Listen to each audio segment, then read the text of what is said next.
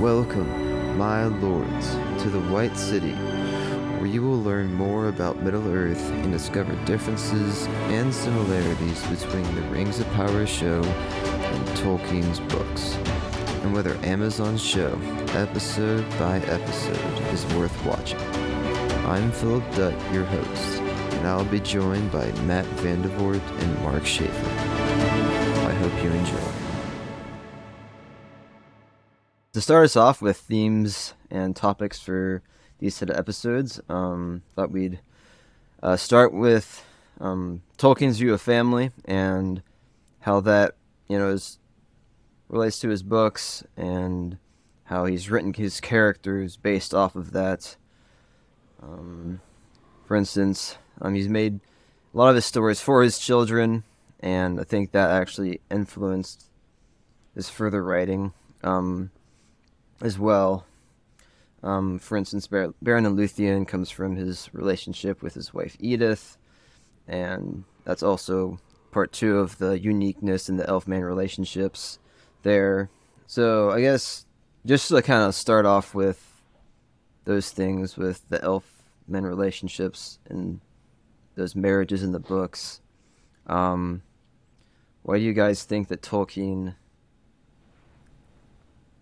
why do you think he emphasized those in such an important way, I guess? Why do you think he made that significant?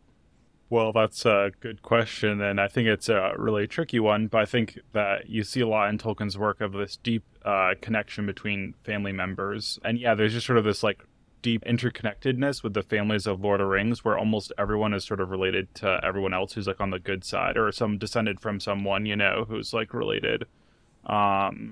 I think this isn't really a mistake that Tolkien sees the family relationships as very important.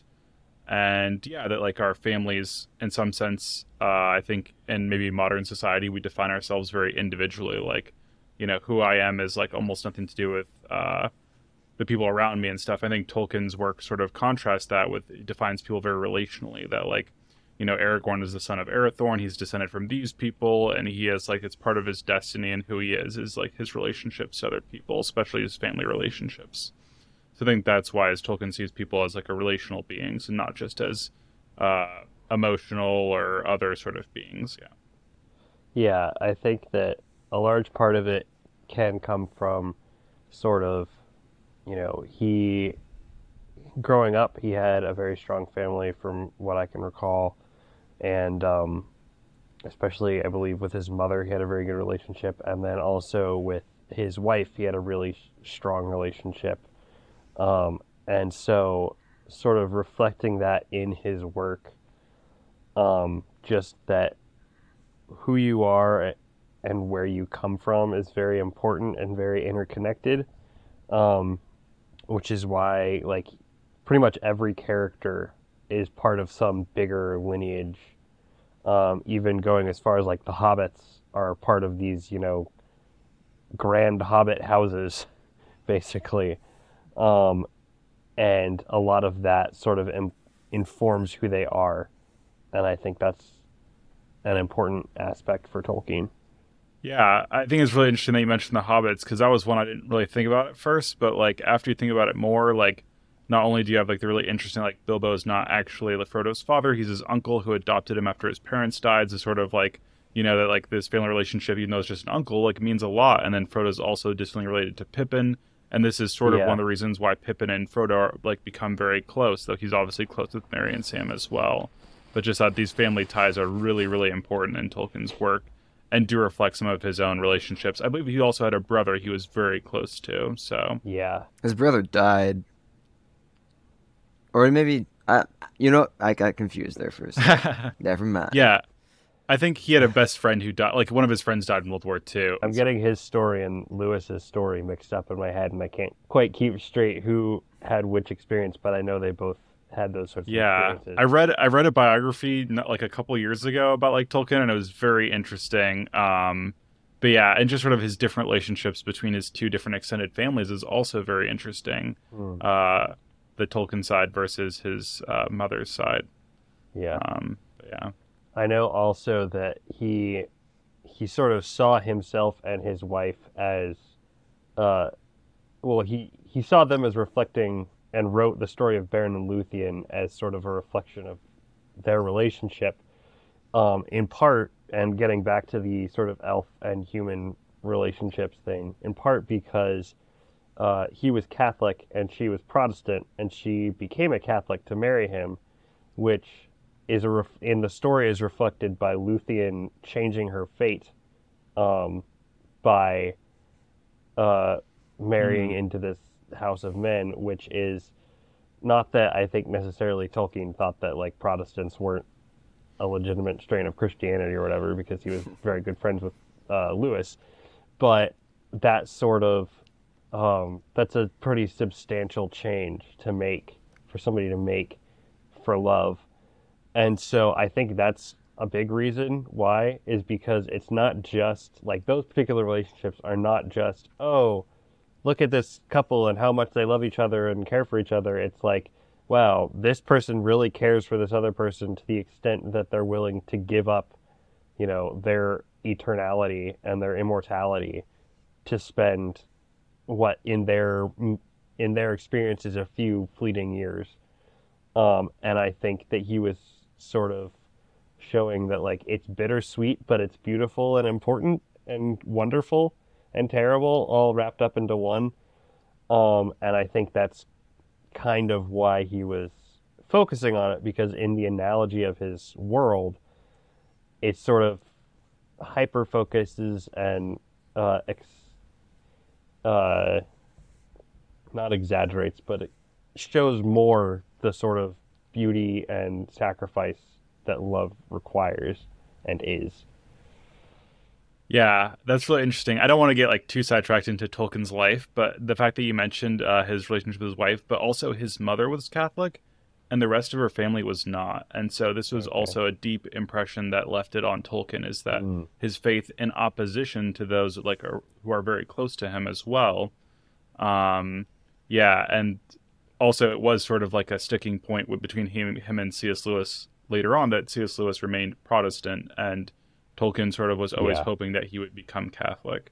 Yeah. But yeah, Kind of makes the whole kind of elf human relationship there unique. Yeah. Um, so I guess something else in Tolkien's books, he doesn't make like a completely perfect world, you know.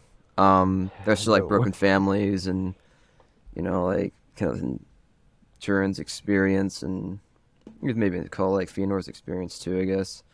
Um, but I guess something else that's interesting to think about is just the family trees, just that he's created. Because I mean, I haven't read a whole ton of fantasy books, but I've read a few of them that were basically copies of you know Lord of the Rings, but didn't have like the same vast, well, not just languages but vast families either.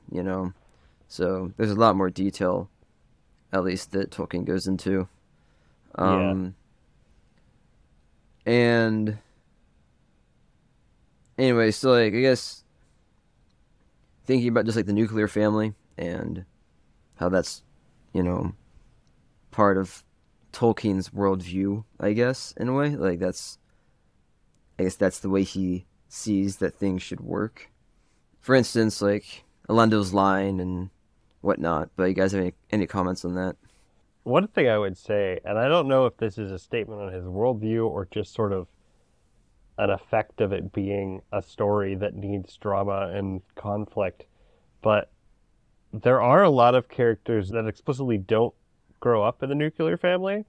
So, like, if you think about it, Aragorn, his father is dead and his mother dies very early on, and he's raised by these other people. Um, Frodo and Bilbo are sort of a family unit, but it's an uncle and a nephew. Um, so, like, you definitely have examples of that, but a lot of, like, you have, well, actually, I'm trying to think, because there's a lot of situations where the characters have like a dead parent. Like Denethor and Faramir and Boromir, and I was even going to bring up Elrond, but I think Elrond's wife is dead by the time The Lord of the Rings comes around. She's not dead, but she went to the Undying Lands because she was injured. Yeah, that's right. Yeah. So you have now I think that in a lot of cases Tolkien is not, obviously he's not like saying that those are the ideal situations, and that could almost be a comment on the broken state of the world, is that a lot of these familial relationships are broken. And in fact, one of the several of the places where a nuclear family does show up, it's seen as sort of an example of a place that is working well. So a couple that jump to mind would be Thingol and Melian and Luthien being a nuclear family in Doriath before things go poorly, and then Luthien and Beren, and I'm forgetting their kid's name, but after their whole adventure, their sort of reward is that they get to go off and live in this corner of Beleriand that's not really having anything happen. And so those are more the situations. And then also Sam marrying Rosie and having their kids is sort of the reward for after the adventure is done, after things have been set to right. So I think that there is something to that it's these people that are coming out of broken situations that most desperately want to have the situation improved. Yeah, and I think what you touch on, like Sam, is really interesting as well. But also, like the end result isn't like, oh, Sam is like a self-actualized person or someone who understands himself better, but he's someone who's connected himself deeply to the place he lives in and the people around him by having a kid or like marrying and having children and stuff.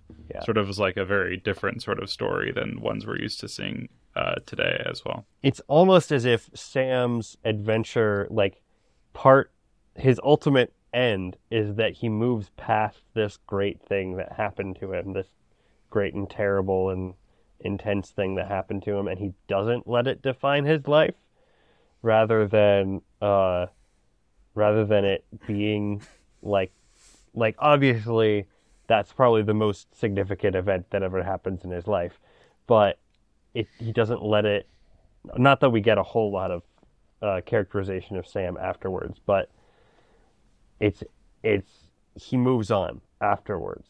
And it's sort of like he has the rest of his life. And then, like, if you look in the appendices, Merry and Pippin get positions of authority in the Shire, and then Sam's kids go on and get positions of authority. And so it's like there are things that result from this adventure. But the whole reason he's doing the adventure is so that he can move on past it. I guess one thing that you need to touch on is, this is kind of a difference between the movies and the Lord of the Rings books, but so I've heard like quite a few times actually that one of the biggest beefs people have with the Lord of the Rings movies is the fact that Aragorn is kind of like resenting having to follow this line and become king, like he doesn't want to, right, in the movies, and apparently in the books actually that was not the case. He was very willing to do it, and he was just making his way there, basically. So this is kind of like another interesting. I guess it's like a pretty big part of those books in a way, because Aragorn, eventually becomes king and takes over. And this is a pretty big deal. But I was going to say that, like, so the classic one is that, in the movies, Elrond takes the shards of Narsil to Aragorn in the third movie, and sort of challenges him and spurs him on towards like pursuing his kingly line. In the books, he takes it at the very beginning of the Fellowship of the Ring when he leaves Rivendell. It's already been reforged, so this is like from the very beginning he had planned, I am going to be like the next king and save my people and stuff like that, right? So yeah, Though that isn't my biggest beef with the movies, but we Yeah. can talk about that another time, perhaps. But No, I think yeah, it's just something that came along with like the whole family line thing. So I no, I yeah. think that it's partially just a difference in the characterization of Aragorn in the movies, because like in the books, it's not so much like his arc isn't necessarily about becoming king. Um, I mean, it is, but it's less about him wanting to become king himself and more about people sort of accepting him as king.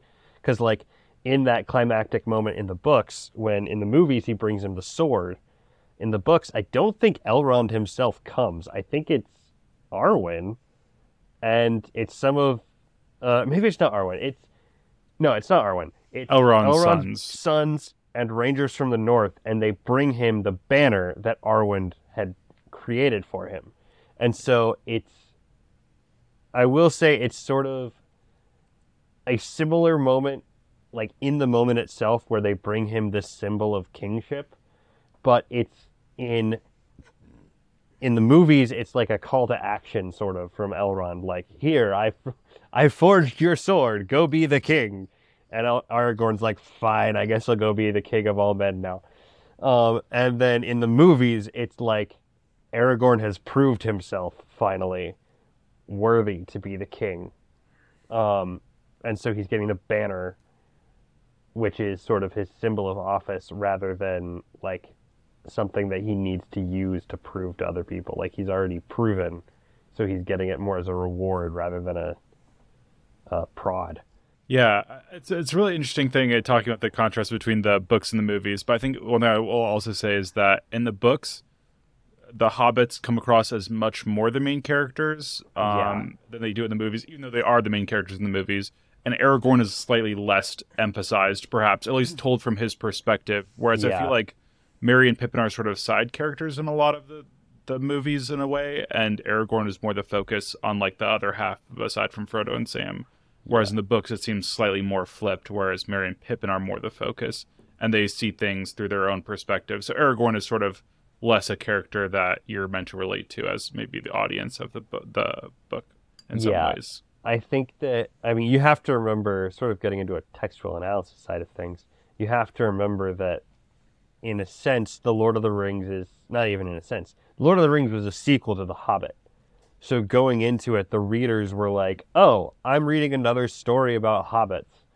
And so, yeah, the hobbits are the ones that go through the character development sort of. It's not really a character-driven story so much as it is, like, it is as much as it is, like, a world-driven story, and it's, like, it's this greater tale. I think the focus just isn't as much on, like, oh, the character's growth over this period of time as much as it is, like, this is the telling of an epic tale, and these are our heroes, and this is just what they're going to do, which I think is fine. I think it's great. I think it's wonderful. It's just not, it would have been written very differently, and the movies are very much a product of their time as much as the books are a product of theirs in terms of themes and storytelling. And sort of a reaction against, actually, the books are a little bit more a reaction against some other stuff, but yeah. Yeah. This is like, I feel like a great place to jump into the Rings of Power because like, in terms of like character development being the driving force of the story, it feels like Galadriel's like sort of, life learning lessons or like emotional state is like a big driving point in the show. Yeah. And yeah, that seems to contrast. Seems to contrast pretty wildly with the way Tolkien wrote the Lord of the Rings series, at least. But yeah, It's almost, family is almost a bigger theme in the Rings of Power show, just like it is in the movies, because like Galadriel's whole deal is that she's trying to avenge her brother and finish what her brother started. And then you have sort of the family dynamic of the Elendils, the whatever their family is, and then you have Theo and his mom and his elf stepdad maybe, and then you have the whole family dynamic of the Harfoots. So it's, yeah, and I think that's because it's a much more character driven show, whereas and like in the movies, it's a little bit more character driven. Really, the character that has, I think, the biggest arc in the first book is Boromir. Um, because he comes to accept that he was wrong, and it's really only in those last few pages that he kind of comes to realize that. And so I think that, honestly, I think that's part of the reason why I don't think you can adapt nowadays any Lord of the Rings sort of media in a way that people will be happy with on a large scale, because the way we tell stories has shifted over the past 50 or 60 years or however long it's been. And so, yeah, so it's like, it's not going to be just a grand retelling. It's going to be, if you're making a new story, it's going to be more focused on the characters. So you couldn't do a Silmarillion because it's not really, like, Tolkien wrote in the tradition of epic tales and sagas.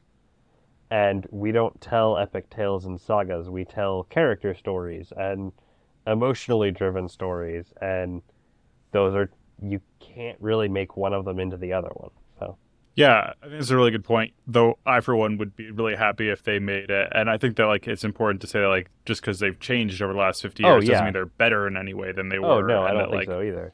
Stories, I would be happy I think, for a grand epic tale, but right.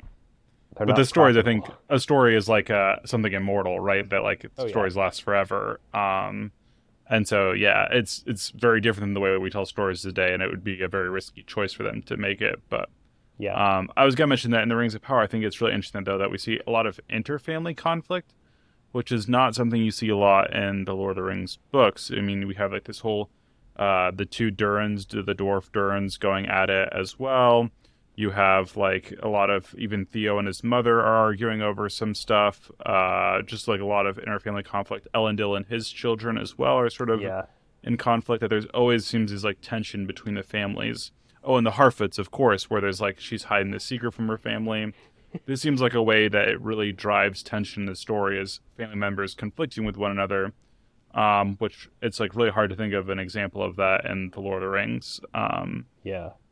I don't know if it's explicitly like, shown really, but there could be some of that like taken from the Silmarillion in certain points.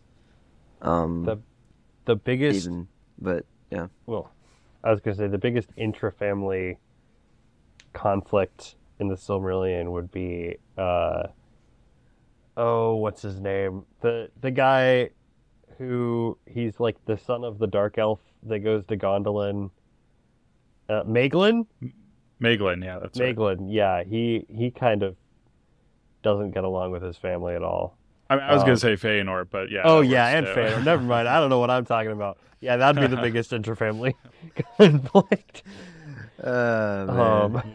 He picks a few fights here and there. Yeah, he's a little bit of a troublemaker. Just a little bit. Yeah, it's really interesting because I've talked about this before on our show that like I think that the Rings of Power really struggled by not having like a clear and persistent villain throughout the whole show, where it seemed like, oh, Sauron's like somewhere out there, but like what is he doing? And like, we have the Adar who's like here, but he's only like in one of the storylines and like seems like he's not. And I think this is like really interesting that like because they didn't have it, like in the Lord of the Rings, we don't need interfamily conflict, right? Like if anything, we need like our family bonds to strengthen us so that we can fight against the evil Sauron because he's like overwhelmingly powerful. Whereas in this story, because there's not that, to keep some conflict in the show, we need to like keep raising these family issues and struggles, which is like a different choice that they've made. I mean, it turns out we do know what Sauron's doing the whole season. It's true. But he's just not being a villain for most of it. Right. Yeah, I mean, it'll be interesting to see how they play out Galadriel's family. Because I feel, because that's the one thing, like the only real, okay, besides Elendil's like children and all, but I feel like that's like, despite like the little like differences they have, I mean, I think that's a pretty accurate. I mean, and the daughter, being there that shouldn't be there, but she's gonna die. I think with that, I think they do pretty well with their family and all. I don't even know if they're supposed to have if their mother is around at all. Tolkien Tolkien But- doesn't mention a lot of mothers. Yeah. Now that I'm thinking about it, most of the dead parents are mothers.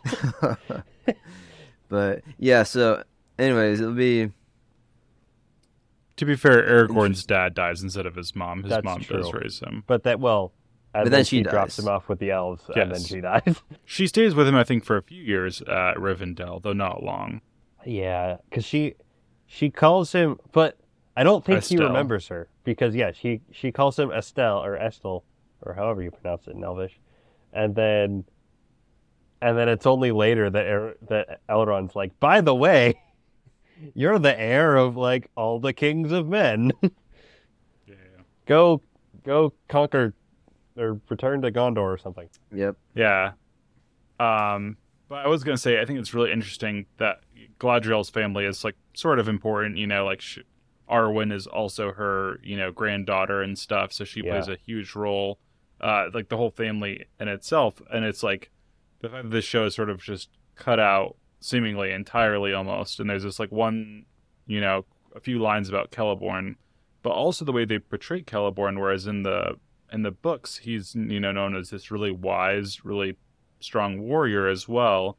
Yeah. And like, whereas like it's sort of almost a co-leader, though Galadriel probably would be considered the leader, is like very much a strong right hand at least. Whereas Galadriel's lines about him in the show are like, oh, I saw him like putting on armor and he didn't even know what he was doing. Like he's some sort of innocent guy who's like, she's like protecting or whatever.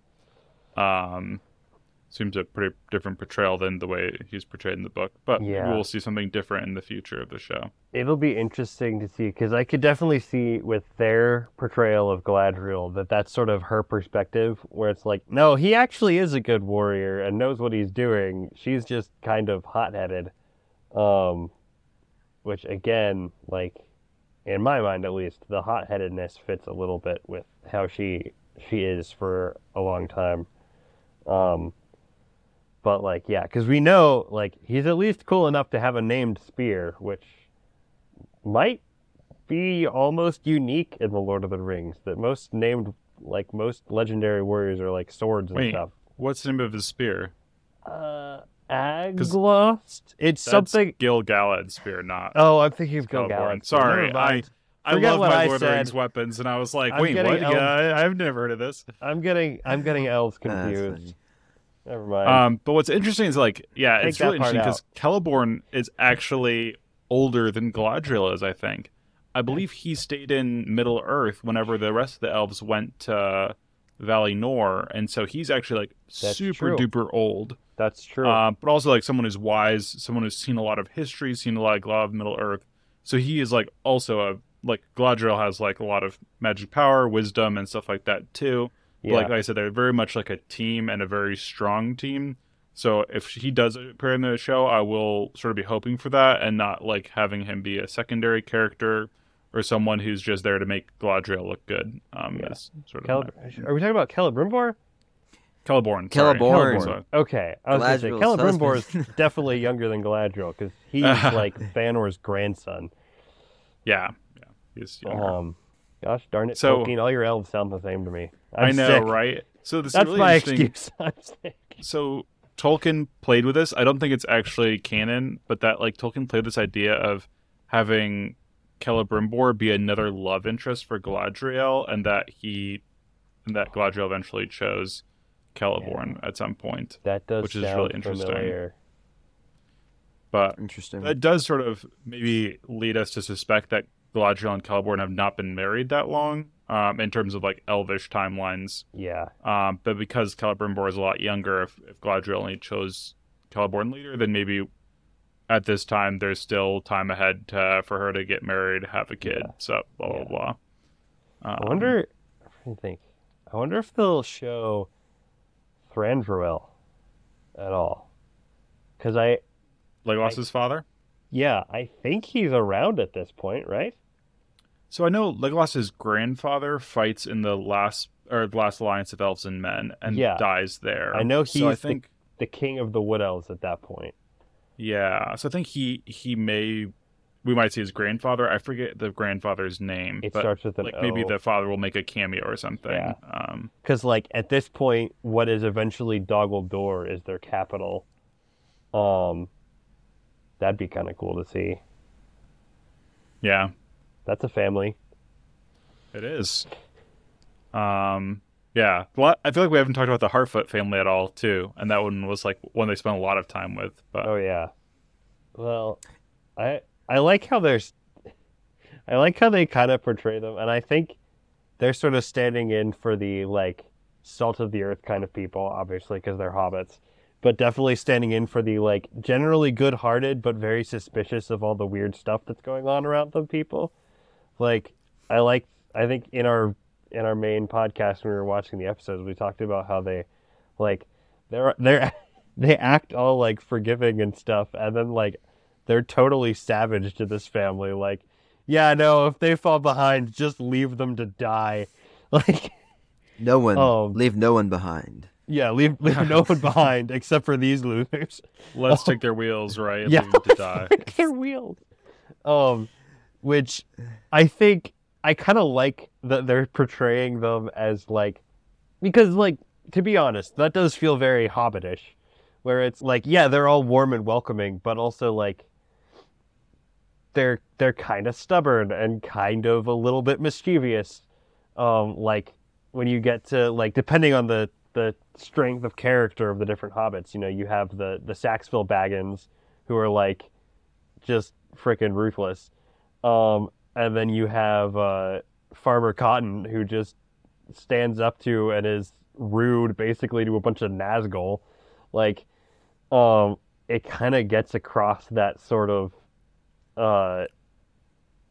generally good-natured but a little bull-headed nature of the hobbits, which I personally enjoyed, and I think it kind of reflected a sort of what some kinds of insular families can be like, where they're like, they look out for their own, but as soon as somebody starts acting weird, they kind of marginalize them and push them to the edge of the group. And I just thought it was a very honest depiction of that, where at the end of the day, they do really care about the members of their family and the members of their group.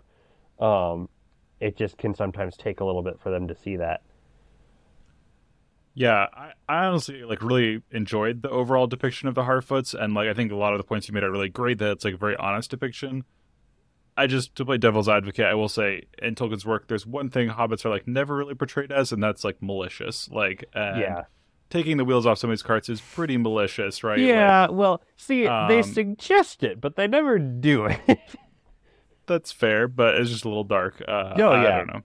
So I guess like most of the other stuff I was like really on board with, like, oh, like, you know, it's like this is also a harder time for them. You know, they're not in the Shire, they're wandering, so like, yeah, people are gonna die, and they're gonna have to leave people behind and make hard choices. And how they sort of like still try to keep a community together throughout their like travelings and wanderings was really cool. Yeah. Just maybe it was like, oh, that's like a little bit far on this like Hobbit murder track or something. I don't know. Be fair, this is the same era of hobbits that eventually produces Smeagol, who it's like, yeah, he was affected by the ring, but like he doesn't seem to have been like, if he was willing to murder to get the ring. Yeah, if he was willing to murder Deagle to get the ring after like seeing the ring for like 5 seconds, like there was something there before. Yeah, point taken. That's actually a great shout out. Though I will say it's actually a long time later if this is really the second age. But yeah, that's a great point. There is some malicious hobbits out there. So this is the like, because I always sort of pictured, because you have the Shire hobbits who are all like friendly, nice folk, and like I always kind of pictured, this could be my interpretation entirely, but I've always pictured like the Bree hobbits to be a little bit shiftier and a little bit shadier, and then the hobbits that are just out in the past, just nomadic. I always kind of, in my mind, it makes sense that they'd be a little bit more cutthroat, just because they have to be that way to survive in the wilds. So, yeah, and I think that it's the right level of cutthroat for a hobbit to be like, yeah, let's cut their wheels and then not actually do it. Fair enough.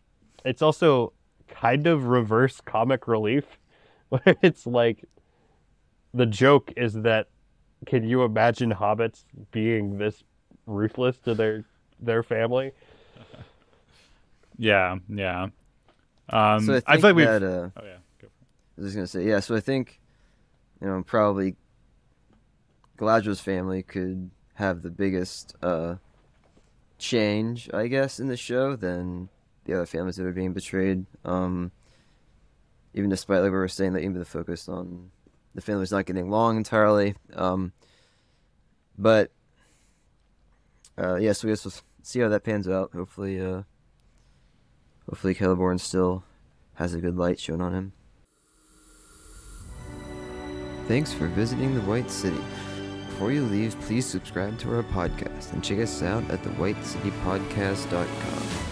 Consider supporting my movement on Facebook, Keeping the Rings of Power Pure.